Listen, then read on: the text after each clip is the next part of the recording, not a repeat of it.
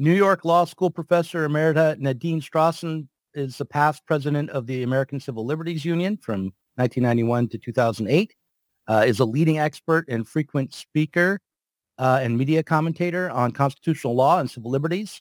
And her books include Hate, Why We Should Resist It with Free Speech, Not Censorship, and Free Speech, What Everyone Needs to Know. And that book is due out from Oxford University Press in October. Nadine Strossen, welcome to the Diet Soap podcast, and thanks for coming on.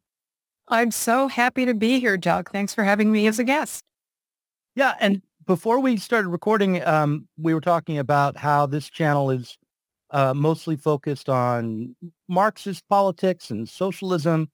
And I wanted to start with a question that would be aimed at the question of socialism and Marxism, which is basically it's this question: why is free speech so important for people who are seeking to create political change? I'm so happy you asked me that question, Doug, because free speech, as we were also talking about beforehand, is important for everybody, no matter who you are and no matter what you believe. Freedom of speech is an essential element not only of your own fulfillment as an individual, your own individual liberty, but also for advancing whatever goals you support as a public policy matter.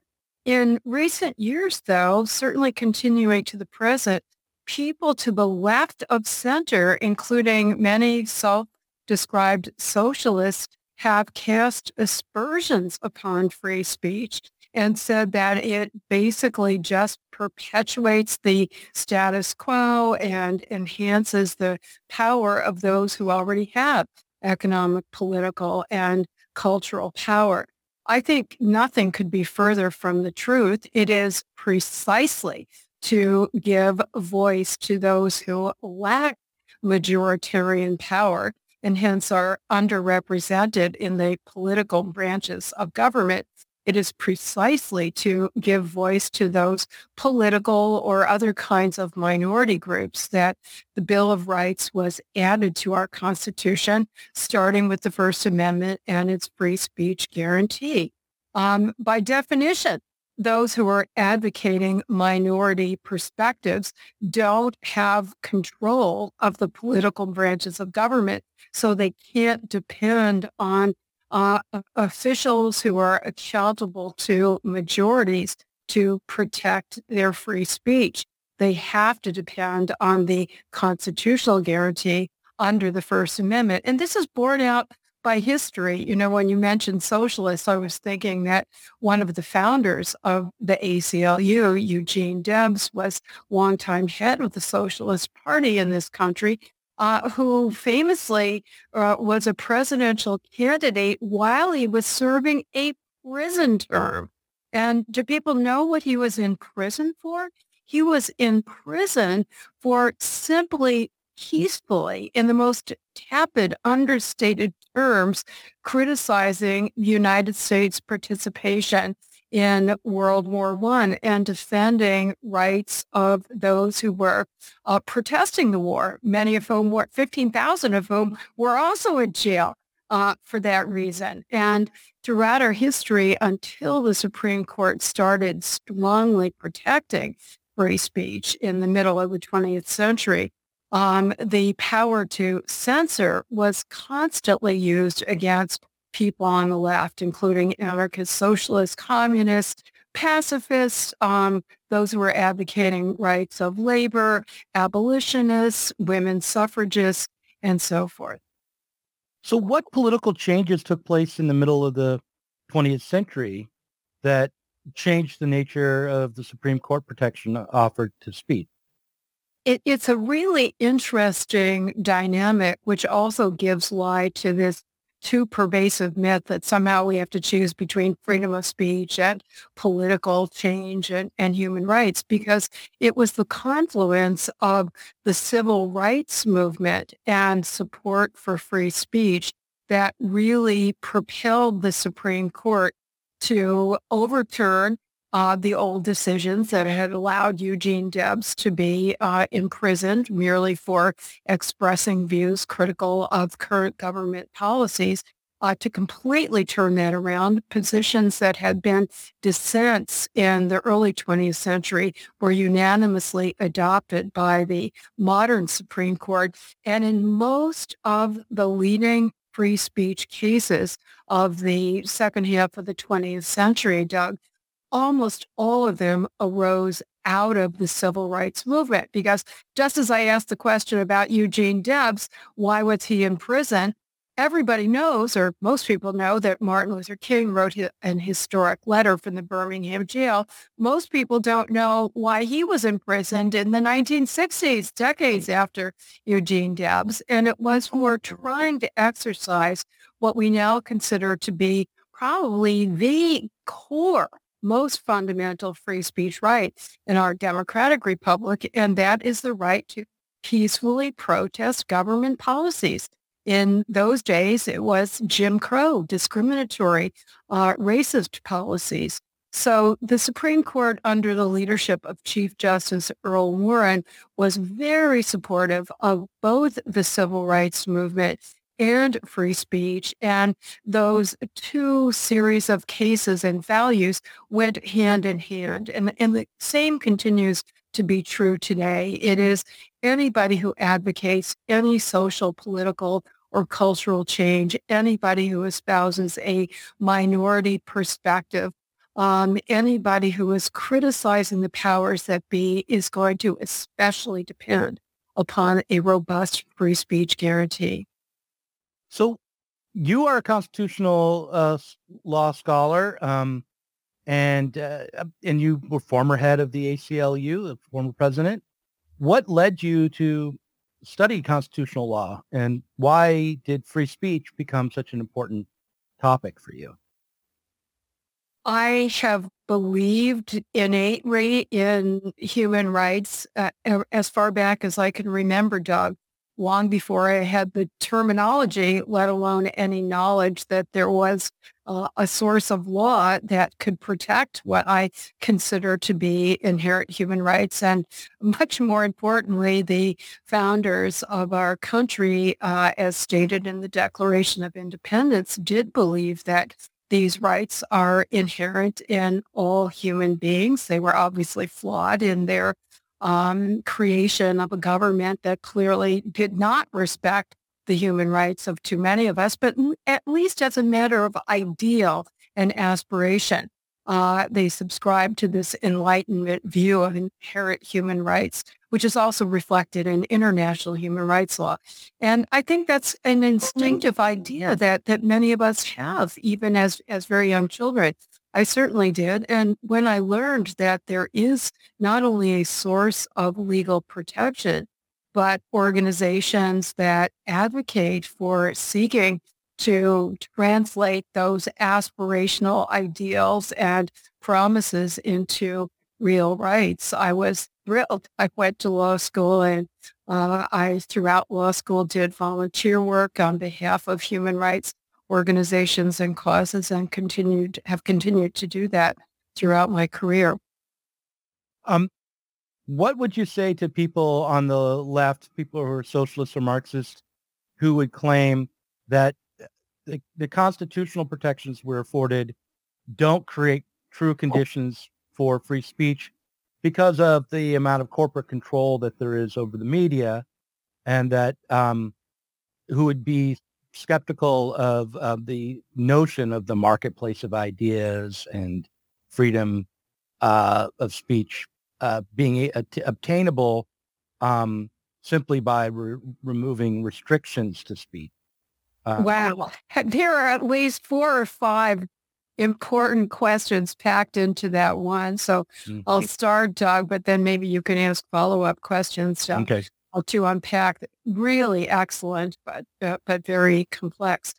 So the first point that your excellent question raises is something I completely agree with, and to the best of my knowledge, no constitutional rights advocate would disagree, which is that the constitutional rights First of all, they are, again, ideals that are honored in the breach every single day, right? And that's why we have organizations like the ACLU and countless others that are calling government officials to account, holding them to actually live up to these ideals. Yesterday, the day before this interview is being recorded, was the 60th anniversary of Martin Luther King's historic I Have a Dream speech. And he had that wonderful line, which I'm only going to paraphrase, about how the Constitution and the Bill of Rights and the Declaration of Independence, all of these founding documents were a promissory note, a contract that America had not lived up to, and he said, all that we're doing is asking you to actually live up to those words that you set down on paper. So that's point number one. We can never take for granted. In fact, James Madison, who was the principal author of both the Constitution and the Bill of Rights, said that these are mere parchment barriers between actual rights and liberty and government oppression. They're words that are only worth the paper they're written on, unless or until people and organizations take steps to implement them. Secondly, a second really important point that you made is that the constitutional rights are written essentially in negative terms, limits on government power rather than affirmative promises of equal entitlement to certain social goods, including human rights.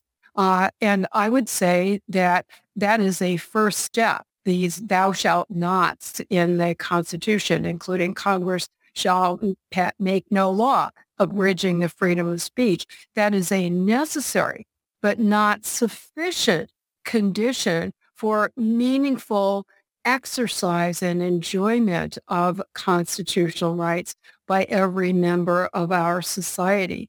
And I certainly strongly endorse additional steps to make sure that everybody has an equal and fair shot at realizing these rights. Let me take an example that is even more dramatic than the right to free speech, and that is the right to life itself. Barbarously, in my opinion, our country still has the death penalty. And every study has shown that a major, if not the major factor in determining who gets to live and who gets to die is not the severity of the crime, is not the past criminal record, but an overwhelmingly important factor is how many resources the person has available to hire the best lawyers, the best investigators, the best experts. And I say that not at all disparaging hardworking public defenders, but they have, overcrowded dockets and under-resourced in terms of the experts and other tools accessible to them. So even the right to life itself is proportionate to how many resources you have.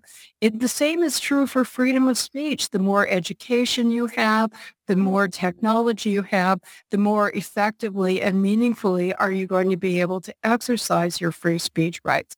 So what do we do about this? The answer is not to level down, take away free speech rights from those who have more resources, take away defenses against the death penalty from those who have more resources, but rather to level up. And I'm always in favor of doing that in every possible way.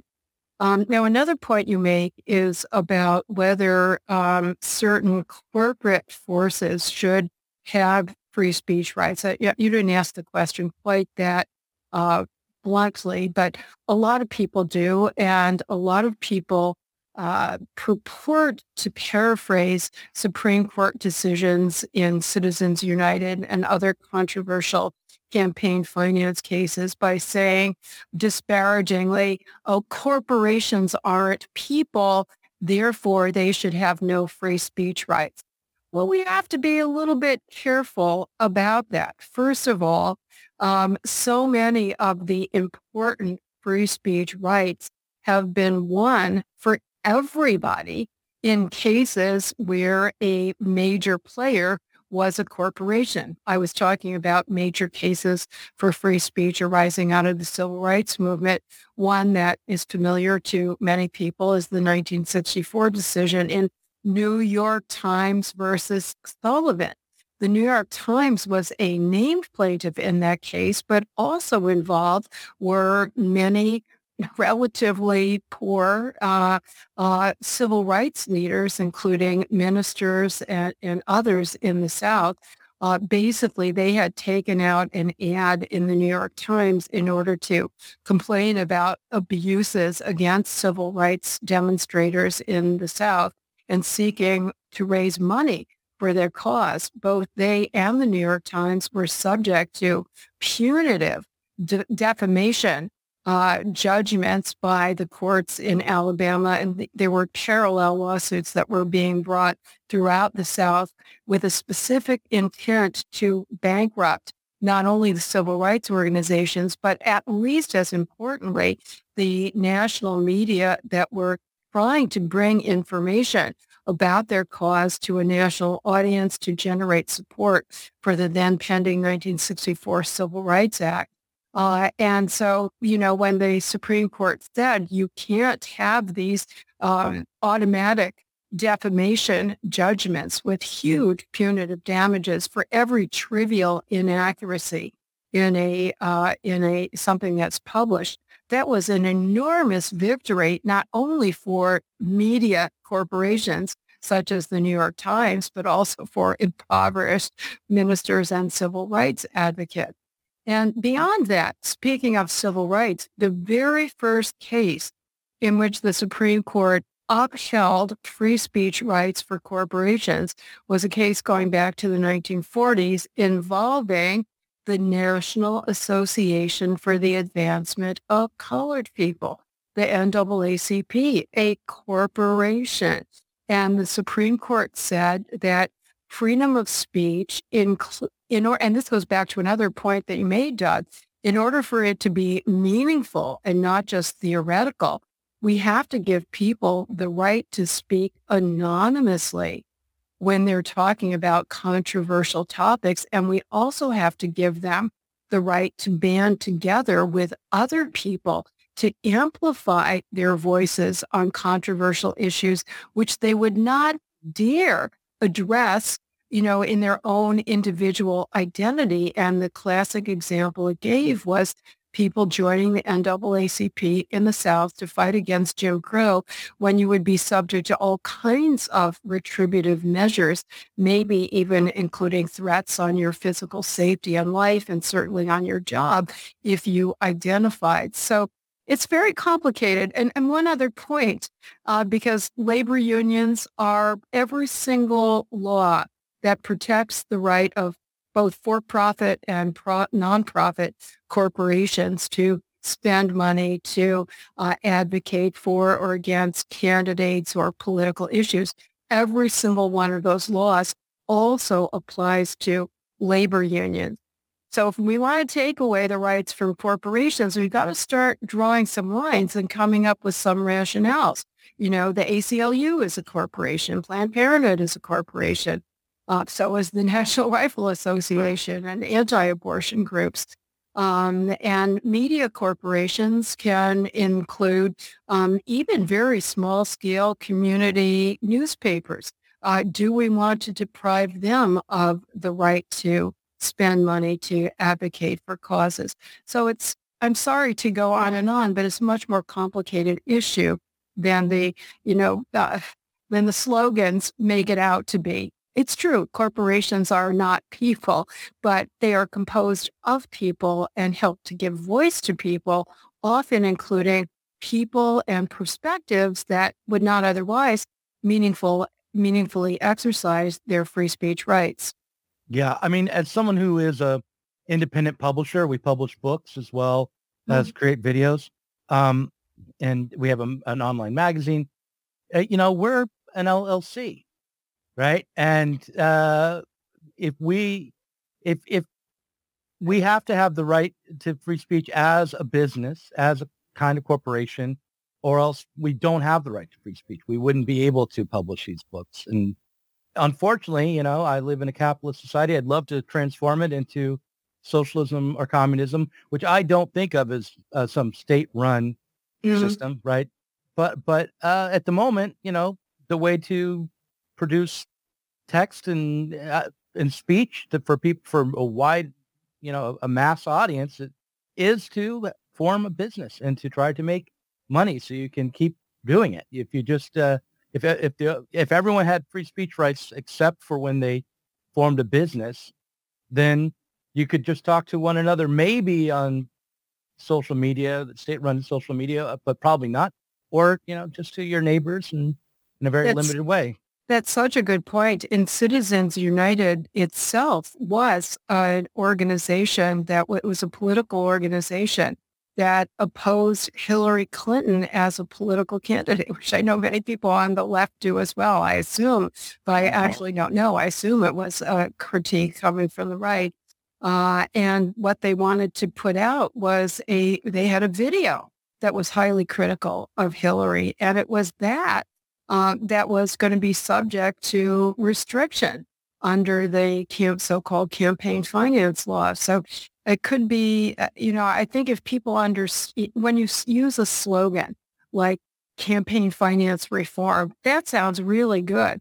But I have to warn people, Patriot Act, to many people also sounds very good, or the Communications Decency Act. And not coincidentally, politicians are very clever about slapping an appealing name on a piece of legislation. And it takes a lot more than a few words, as our complicated explanations illustrate, to show, hey, wait a minute, don't be lured by the label. Look at what is actually being done and what the long-range implications are, including for speech that you very much support. I have some questions written down I sent you already that are kind of remedial, and they kind of walk through some of the just fundamental principles around free speech. And I think it's worth going through those. But I want to, before we, tackle questions like what kinds of speech is protected and what kind of speech is actually illegal under the U.S. Constitution and those kinds of questions. I want to ask you a question that has to do with this particular historical moment, which is coming after some major revelations that happened at the beginning of the year, uh, because Elon Musk released a bunch of files from Twitter, and there was reporting about the network of NGOs and security agencies successful attempts to censor social media and the major media. And I just want to ask you, what did you make of those revelations and the others that followed? There were articles in The Intercept, and a journalist named Jacob Siegel wrote about this in a publication called Tablet. What do you make of this historical moment, and do you see this as a moment where the constitutional protections that we thought we could enjoy are under threat in a unique way, or how do you see these revelations?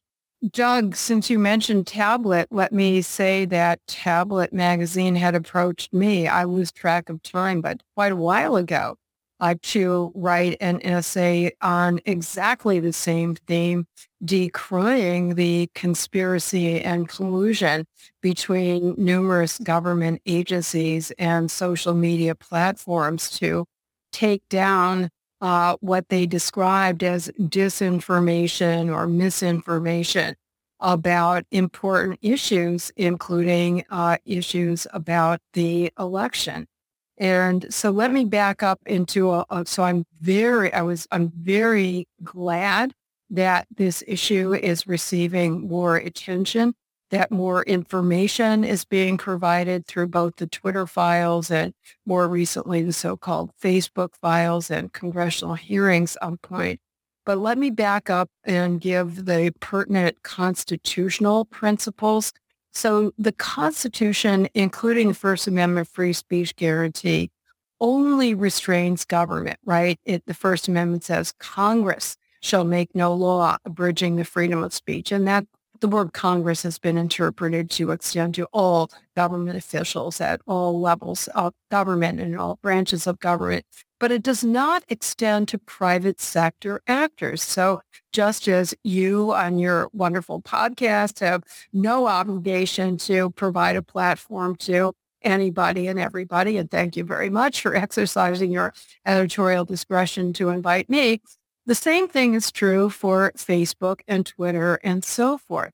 However, if government has a sufficiently close relationship with private sector actors that ostensibly private sector decisions about deplatforming some speaker or suppressing or shadow banning some idea turns out to have been unduly influenced by government, that becomes a First Amendment issue. Government may not do an end run around its own First Amendment obligations by delegating its censorial power to private sector actors through coercion or through collusion or through conspiracy. And make no mistake about it, every single expression that was taken down about the elections, about COVID, about other controversial matters that were disclosed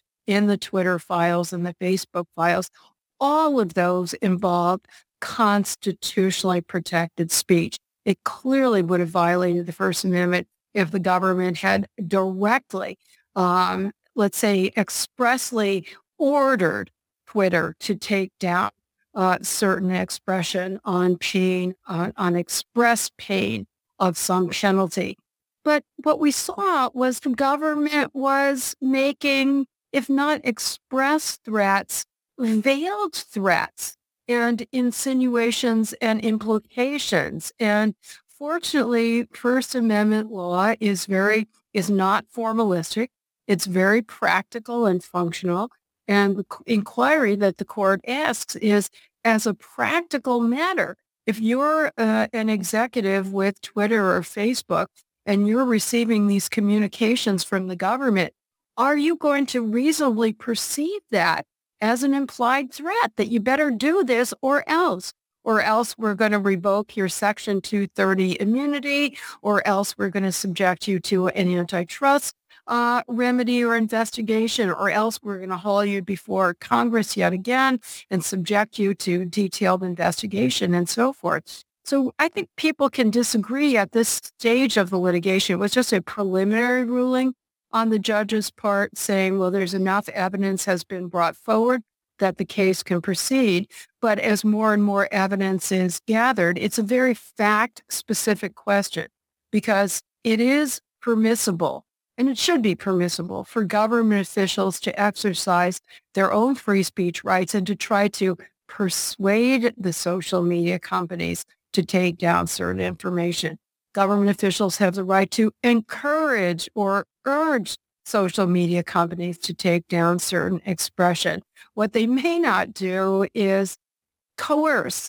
And that is not a bright line distinction, right? It's a matter of judgment when the communications cross the line from permitted discussion, persuasion, advocacy, encouragement to impermissible collusion, threats, intimidation, and conspiracy.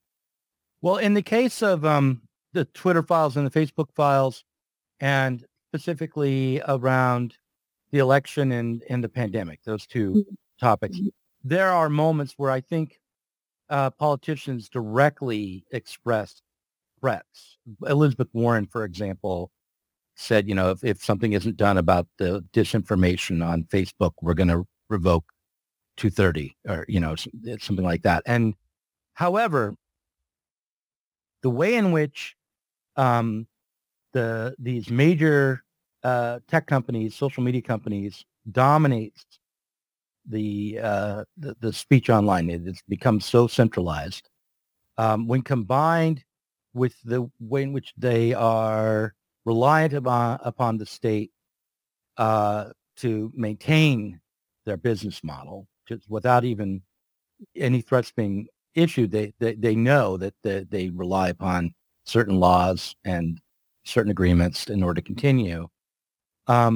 It seems to me to create conditions where state censorship is almost structurally built in to the internet environment and when you allow the FBI or the Department of Homeland Security or the CDC to issue guidance to these institutions, to these social media companies on what should be encouraged or discouraged or what should be moderated and what shouldn't be.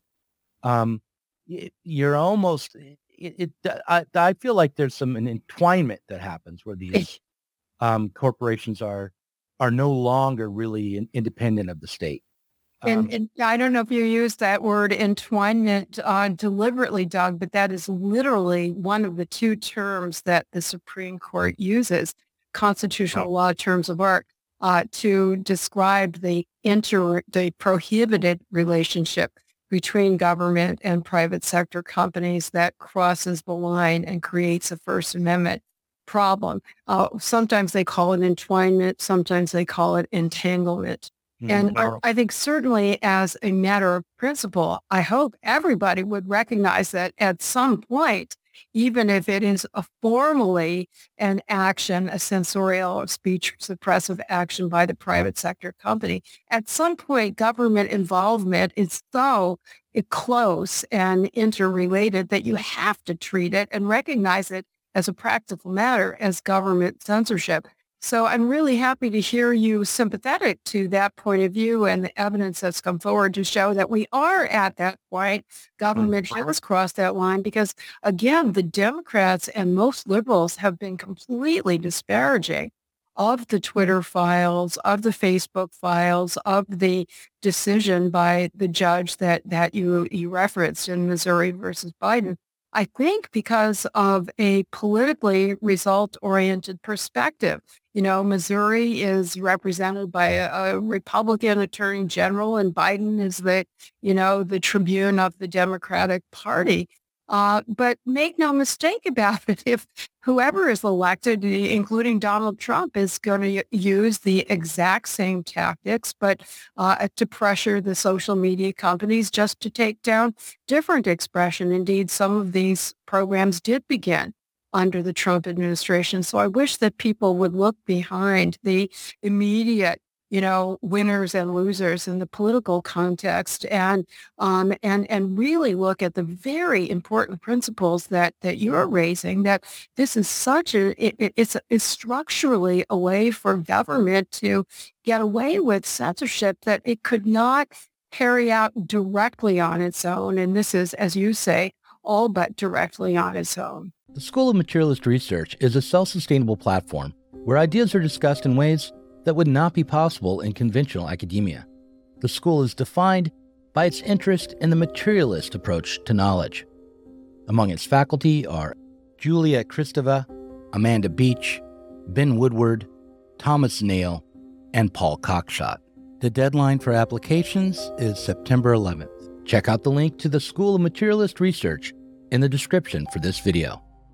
Your question, I guess I have around, because you said, and this is a defense that the Biden administration would make, I think, that the state has the right to speech, to urge publishers, whether it's a newspaper or a book publisher or a movie company, a production studio, they have the right to urge certain ideas to be prominent and others to be suppressed. Right? They have the right to say, listen, you shouldn't be making a film that's saying that the body is the disease comes from humors in the body, but rather, really it's a germ theory that should be prominent, right? They have the right to say that. But I wonder if the First Amendment, which says that Congress should pass no laws to restrict speech, it might also want to say the government can create no institutions with the aim of restricting speech. Like if you have a disinformation governance board. Yes, exactly. Then, or if you have an organization within the Department of Homeland Security like CISA, which is aimed at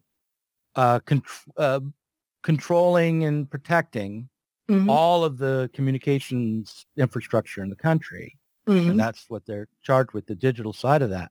then at what point have you gone beyond just making a law, but actually created an institution for the systematic censorship of the I what think should be a that's private sphere?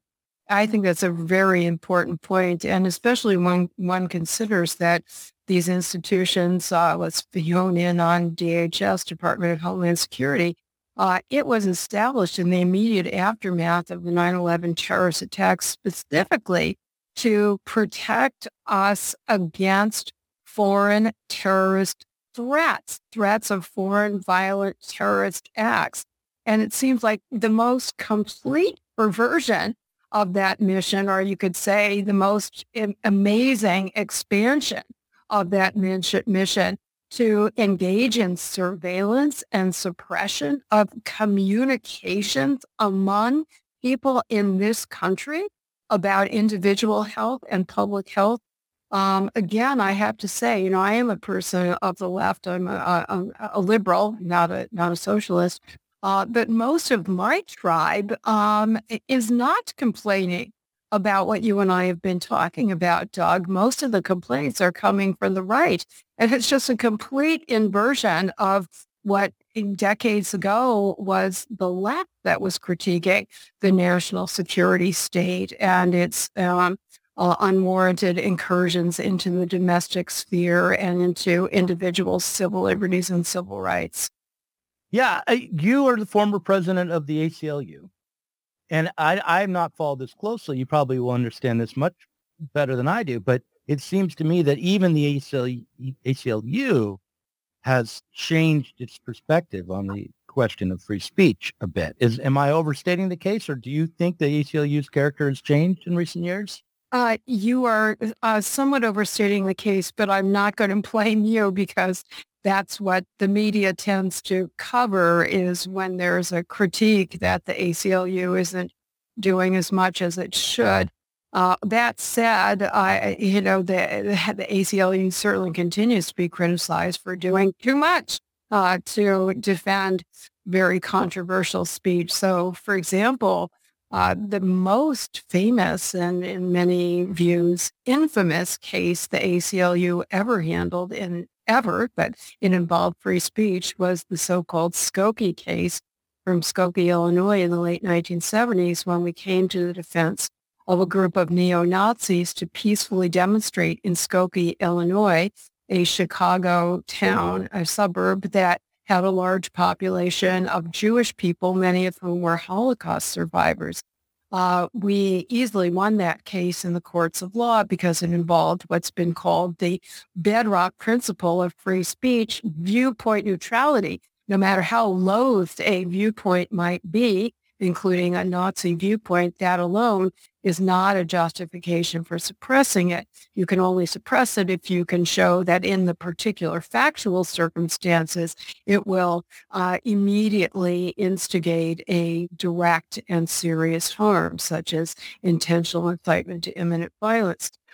We came to the defense of another group of fascist right-wingers, white supremacists, in 2017 in Charlottesville, Virginia, where the ACLU defended the free speech rights of the Unite the Right demonstrators in that situation. And believe me, I and the ACLU have been subject to a lot of criticism for that, illogically, but understandably with the emotions that are in play. People have blamed the ACLU for the tragic murder of Heather Heyer and the counter demonstrator who was run down by an automobile, and other people were run down by and injured. So I can get into the facts of that if you want, but the point is that the ACLU has continued to staunchly defend freedom of speech, even for the speech that we hate, because it could not be more antithetical to our own civil liberties ideals.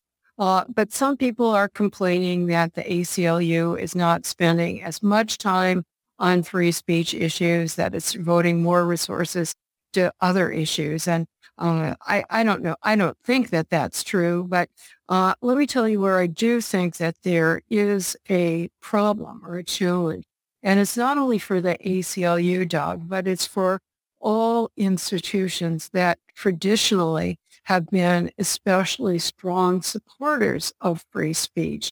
And that challenge is that the younger cohorts, including the younger staff people, do not have the same really rock solid commitment to free speech that older people such as yours truly have.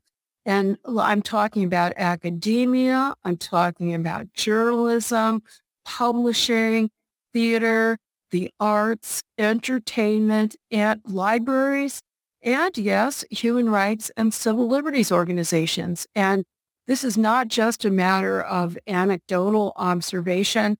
Many surveys have been done within a number of these institutions that consistently show that the older the cohorts are, the more strongly supportive they are of free speech, including for that core viewpoint neutrality principle. And the younger the cohorts, the less supportive they are. Why is that the case, do you think? What is it about the young people today that they get it so wrong? I feel like such an old fogey because that was the line that was used against my generation in the 60s and 70s. Right. Yeah. And against mine, I'm a Gen Xer, so I'm in the older cohort now. So those old fogies were getting it wrong. I think that the best series of hypotheses to explain this phenomenon were in The Coddling of the American Mind, a book that was co-authored by Jonathan Haidt, a social psychologist at NYU, and Greg Lukianoff, the chief executive of FIRE, the Foundation for Individual Rights in Education. And the factors that they mentioned were, I think the ones that resonated the most with me were an overprotective tendency on the part of both parents and schools. So the term helicopter parenting summarizes what was going on, is still going on with parents and schools that commendably were teaching students against to resist and bullying, that both have gone so far that they have been overprotective. And both John and Greg write as parents of young kids themselves, and they say, we understand that you don't want to see your kids subject to anything that's hurtful, even if it's an idea that's upsetting. It has a negative impact on the kid, and you want to protect them. But in fact, if you really care about their mental and even physical well-being, you have to expose them to a little bit of risk, including being exposed to ideas that can be very upsetting. Otherwise, they're never going to be able to cope in the adult world where they're inevitably going to be subject to hurtful ideas.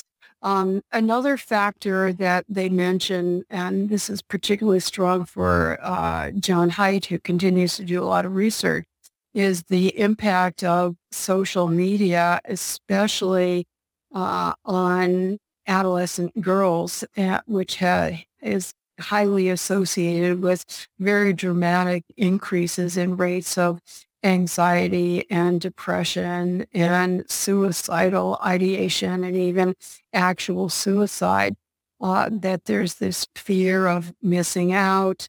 There's increasing isolation and failure to interact in the real world, which gives people experience with encountering those who have different ideas and different backgrounds and learning to work out disagreements on their own. There's the over-bureaucratization of both schools and universities, so that rather than students working things out on their own, there's just this institutional framework in place that encourages them to report to some official or some office or some agency that is going to take action to protect them. And on campus, we saw a dramatic shift from, until very recently, it was students who were fighting against the administration for more free speech rights. But in recent decades, it's students going to the administration saying, please protect us against this speech that we consider dangerous and harmful. Yeah, I remember about 10 years ago now, there was a big controversy and it went viral online around Halloween costumes at Harvard. I think it was Harvard, Yeah, it was where at Yale. It was at Yale. Yale. Um, and yeah, the dean was made to, he had to resign because he said, they put out an email saying, listen, we think students should be able to decide for themselves what they wear as a Halloween costume without the university stepping in to give guidance on that. You're adults now.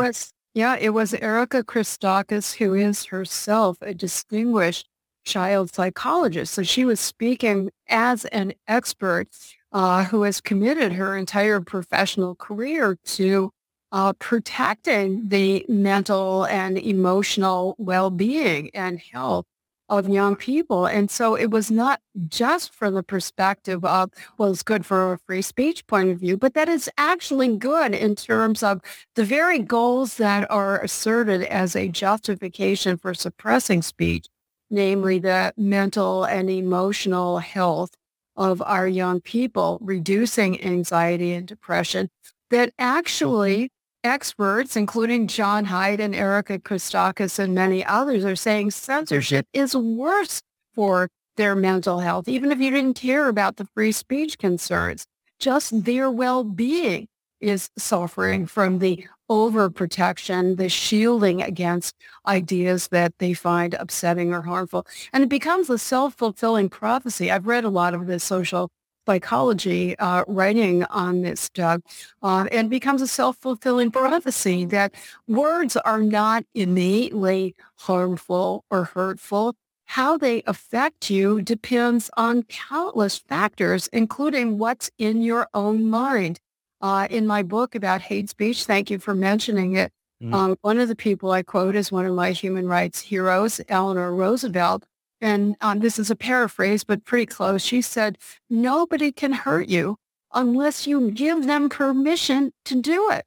In other words, you can choose to regard the person who's trying to insult you and stigmatize you as an idiot or an evil person, but you should not allow it. You should not give that person the power to tear you down. You've got your own inner strength and inner resources. And experts in psychology say that the best thing that we can do is to encourage and develop habits of mind so that people can be resilient against ideas that they find hurtful or harmful, and better yet, to engage with them, because you can always learn something, including the ability to critique the idea and to perhaps persuade other people from adopting the idea. That's why I advocate, and not only me, but much more importantly, the United States Supreme Court has said that the remedy to ideas that you dislike is not viewpoint-based censorship, but rather more speech, counter speech, persuasion, refutation. And there have been so many case studies, very powerful, even of confirmed white supremacists and other hate mongers and extremists who have been weaned away from those ideas, never because they've been punished, never because they've been stigmatized, ostracized, shamed, and shunned, but always because of persuasion. And persuasion is even too strong a statement.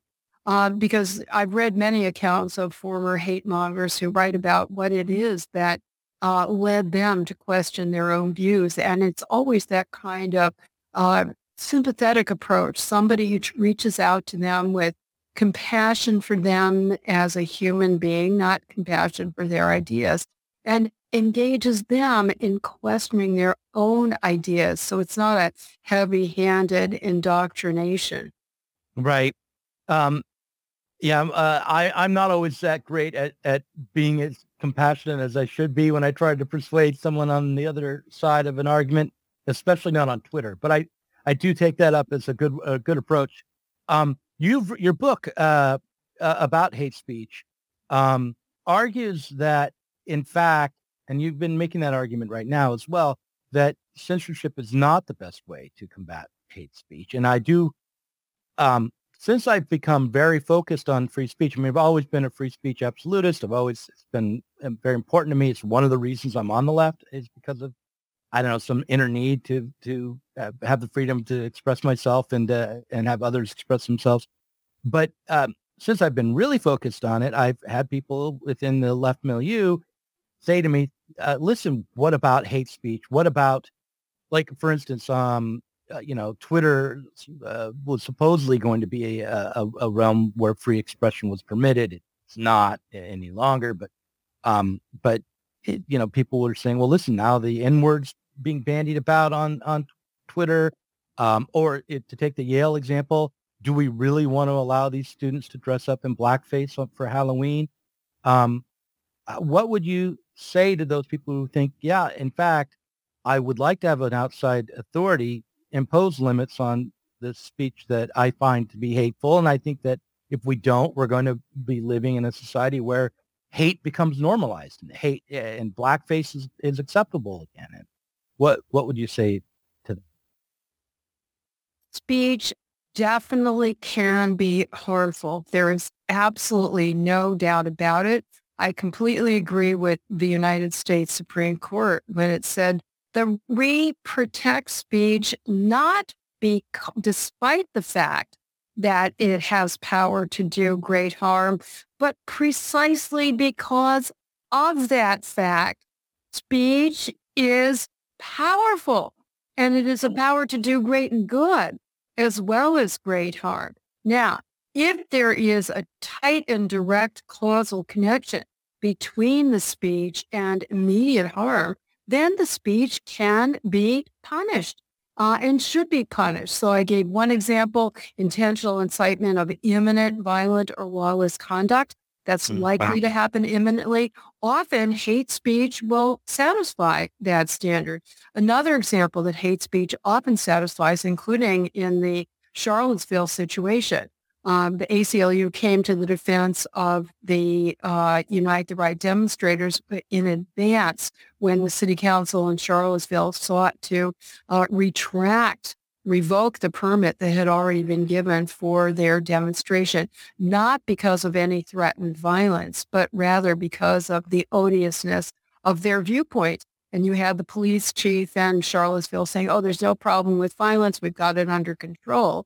So the viewpoint is not a justification for suppressing the speech. And so people can understand it. Not too long ago in Virginia, it was Martin Luther King's viewpoint that was deemed to be offensive, and parade permits were being denied for that reason. So that's the danger of empowering the government to decide what speech is sufficiently hateful, right? One person's hate speech is somebody else's pro-human rights speech. But the day before the big rally in Charlottesville, a group of white supremacists started marching on a group of counter demonstrators who were ringed around the statue of Thomas Jefferson on campus, and they were chanting odious words, "You will not replace us. Jews will not replace us." Well, those odious viewpoints are not a justification for suppressing the speech.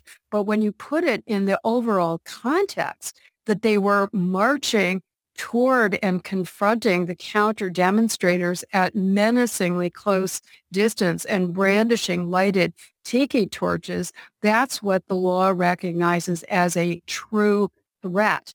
When the speaker is directly targeting one or a small group of people and engaging in expression or expressive conduct that intends to instill a reasonable fear on the part of the targeted individuals that they're going to be subject to violence. It's a very fact-specific assessment, but I think it's undebatable that the facts in Charlottesville satisfied that. So that was another example of hate speech that in context could and should be punished. But when you get beyond that tight and direct causal connection between speech and imminent harm, and you give the government more latitude to punish speech because it might indirectly at some future point lead to some harmful conduct, that is exactly what empowers the government to engage in viewpoint discrimination.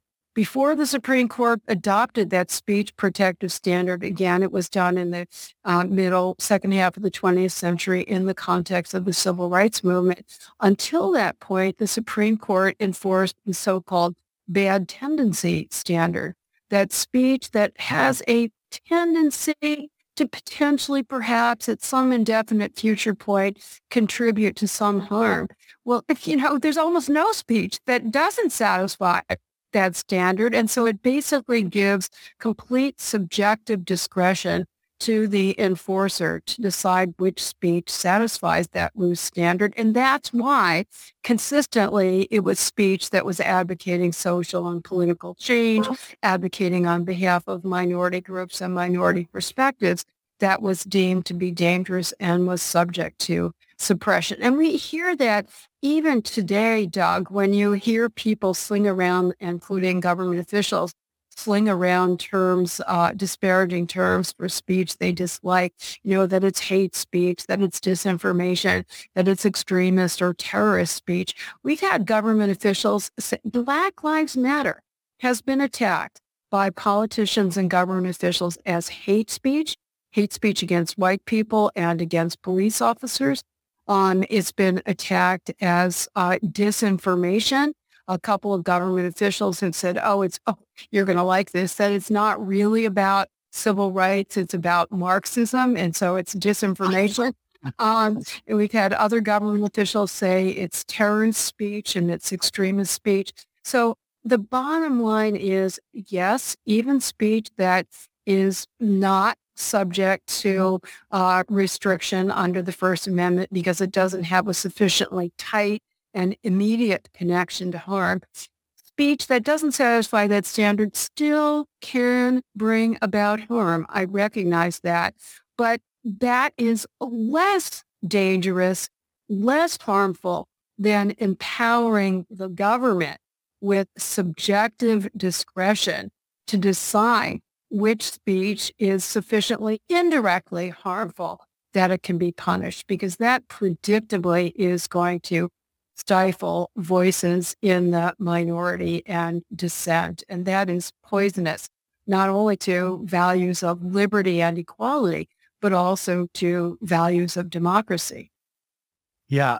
You, in the past, even used Nazi Germany as an example of why censorship is not helpful in protecting against hateful ideologies.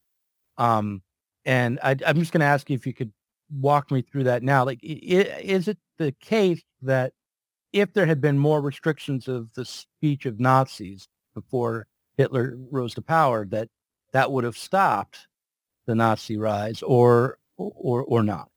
That's a really important argument. It's often made, and those of us who disagree with it strongly, including many historians, call it the Weimar fallacy, that if only the Weimar Republic, during which Hitler rose to power, had suppressed hate speech, we could have averted the rise of Hitler and genocide and the Holocaust. And let me say, as the daughter of a Holocaust survivor, I have particular abhorrence for Nazism, and anything that would actually have been effective to stop the rise of Hitler, I think, could be justified, including restrictions on free speech. Because let me state here another First Amendment principle, Doug. Many people who oppose free speech have this distorted version, that they think that free speech is completely absolute under the First Amendment. Not so. As I've already said, if the speech has a sufficiently tight and direct connection to harm, the speech may be punished. Another way that the Supreme Court describes that is what's called strict scrutiny. The court will closely look at the speech restriction and ask if it's necessary to promote a countervailing goal of compelling importance and effective in doing that. So if restricting Nazi speech had been necessary and effective in preventing the rise of Nazis to power, censorship would have been justified even under strict First Amendment standards. However, we have a historical record that sadly but predictably shows the opposite. In the Weimar Republic, Germany already had very strong laws against hate speech, which were very strictly enforced.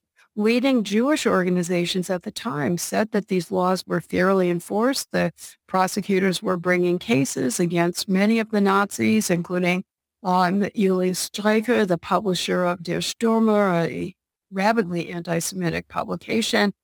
They served jail terms, and obviously that did not stop the Nazis from propagating their ideas. To the contrary, they used these trials as propaganda platforms that garnered them attention that they otherwise would not have received and sympathy they otherwise would not have received.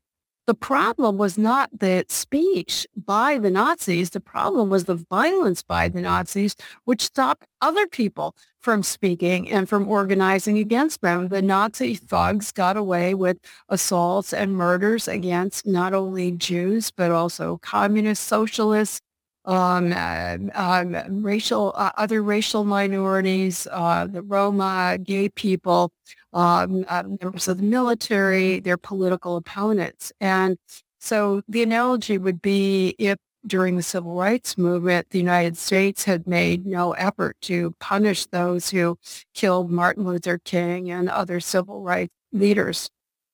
Mm-hmm. Wow. Okay, well, I have one final question for you. We've been talking for about an hour, and I appreciate your time today, but and it's a personal question, so I'm going to ask you for your indulgence. But I was thrown off Twitter, and I was thrown off Twitter for what they said was violent speech. And what happened was someone was criticizing a television show called Rising, and it's also an internet show, for platforming RFK Jr. and allowing him to spread misinformation on the channel. They were saying, I can't believe she did this. Obviously, she's Brianna Joy Gray has become a right-winger. Letting this guy have a platform is beyond the pale. And I tweeted back and I said, how is this even allowed? RFK Jr. should be shot. Now, I was saying that they were being extremist and that it was absurd that they would not want to. And I had been arguing with this person for a long while saying, we have to protect the free speech of even those we think might be wrong. Misinformation is no reason to do that. But it was deemed violent speech. And this is indulgence. But obviously, if the intent is sarcastic, that doesn't rise to the level of a direct threat, right? I just wanted to. You're exactly right. I mean, if the government had censored you, that clearly would have been unconstitutional under a number of Supreme Court precedents where the Supreme Court has said, especially when you're talking about matters of public policy, that speech is entitled to the highest protection, including the right to engage in hyperbole, rhetorical hyperbole. And one of the cases involved, it was during the Vietnam War era and the draft, and an African-American draftee said, if in a public gathering, if they ever put a rifle in my hands, the first person I'm going to shoot is LBJ, Lyndon Baines Johnson, and then President of the United States. And he was actually convicted of threatening the president, and the Supreme Court overturned that, I think, unanimously, but with a very strong opinion saying, nobody could understand that as conveying anything other than his political viewpoint. I can give you other examples as well. One involving the Civil Rights Movement, where one of the Evers brothers was chastising Black people in Alabama for, I think it was Alabama, sorry. Doesn't matter where it was, but in a state where, in a city where there were racially discriminatory stores, so they had, or businesses, they had, NAACP had organized a boycott against those stores, and Evers said, if we catch any of you violating that boycott, we're going to break your damn neck. And there actually was some violence that was committed thereafter against some people who were breaking the boycott. And the Supreme Court said, no, there was not, there was too much time had intersected between the time that he made those remarks. And those remarks were just political hyperbole. You could not blame his remarks for violence that happened to occur afterwards. So That kind of rhetoric clearly is constitutionally protected and is distinguished from a punishable true threat, which I defined earlier, but let me recap it and tie it to your situation, Doug, where first of all, the speech has to be targeted to a particular individual or group of individuals. The speaker has to intend or recklessly instill a fear, a reasonable fear on the part of the directly targeted person or persons that they will be subject to violent or lawless conduct. And by saying it's a reasonable fear, that means it's an objective standard. So if the person who's targeted is really thin-skinned and unreasonably frightened, that's not enough. It has to be with a reasonable person in that position. Take this as a credible announcement, declaration that you are going to carry out violence. And by the way, the speaker doesn't have to intend to actually carry out the violence, but the speaker does have to intend to instill a reasonable fear, because the law does wisely recognize that, if I have a reasonable fear, that's going to be enough to deter me from exercising my free speech rights or my freedom of movement. It doesn't matter whether you intend to actually carry it out. But I don't think there's even a plausible argument that your speech rose to that standard for a number of reasons. But that gets us back to the point that Twitter is not the government, and it can have greater restrictions than the government itself does. But, especially in the context of RFK, I think that everything has become so politicized, and if you're saying anything that could arguably be seen as supporting his free speech rights on Twitter, then somehow there's this guilt by association, right? Mm-hmm. The whole problem with some of these so-called content moderation approaches. Yeah. I think what happened was that someone who doesn't like my stance on free speech, trying to protect it, used that tweet as a justification to report me to Twitter and then get me suspended, and was successful because sarcasm is not picked up by AI. But thank you for that. I'm planning maybe in the future to make a little documentary, no budget film called Elon and Me, where I see if I can go and talk to Elon about this.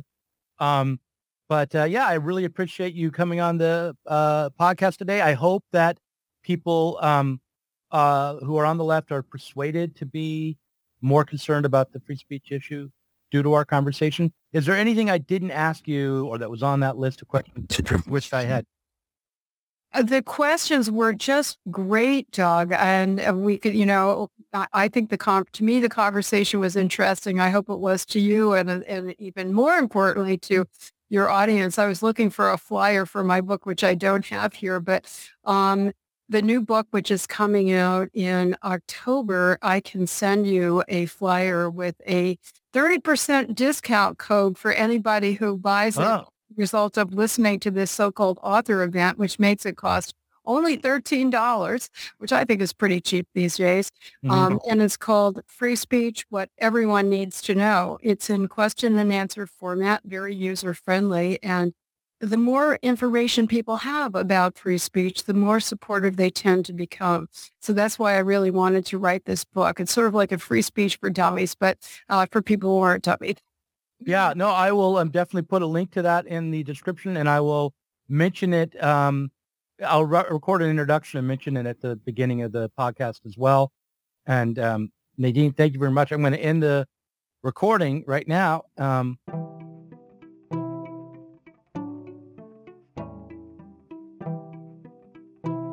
If you enjoyed this conversation, please do consider supporting us on Patreon.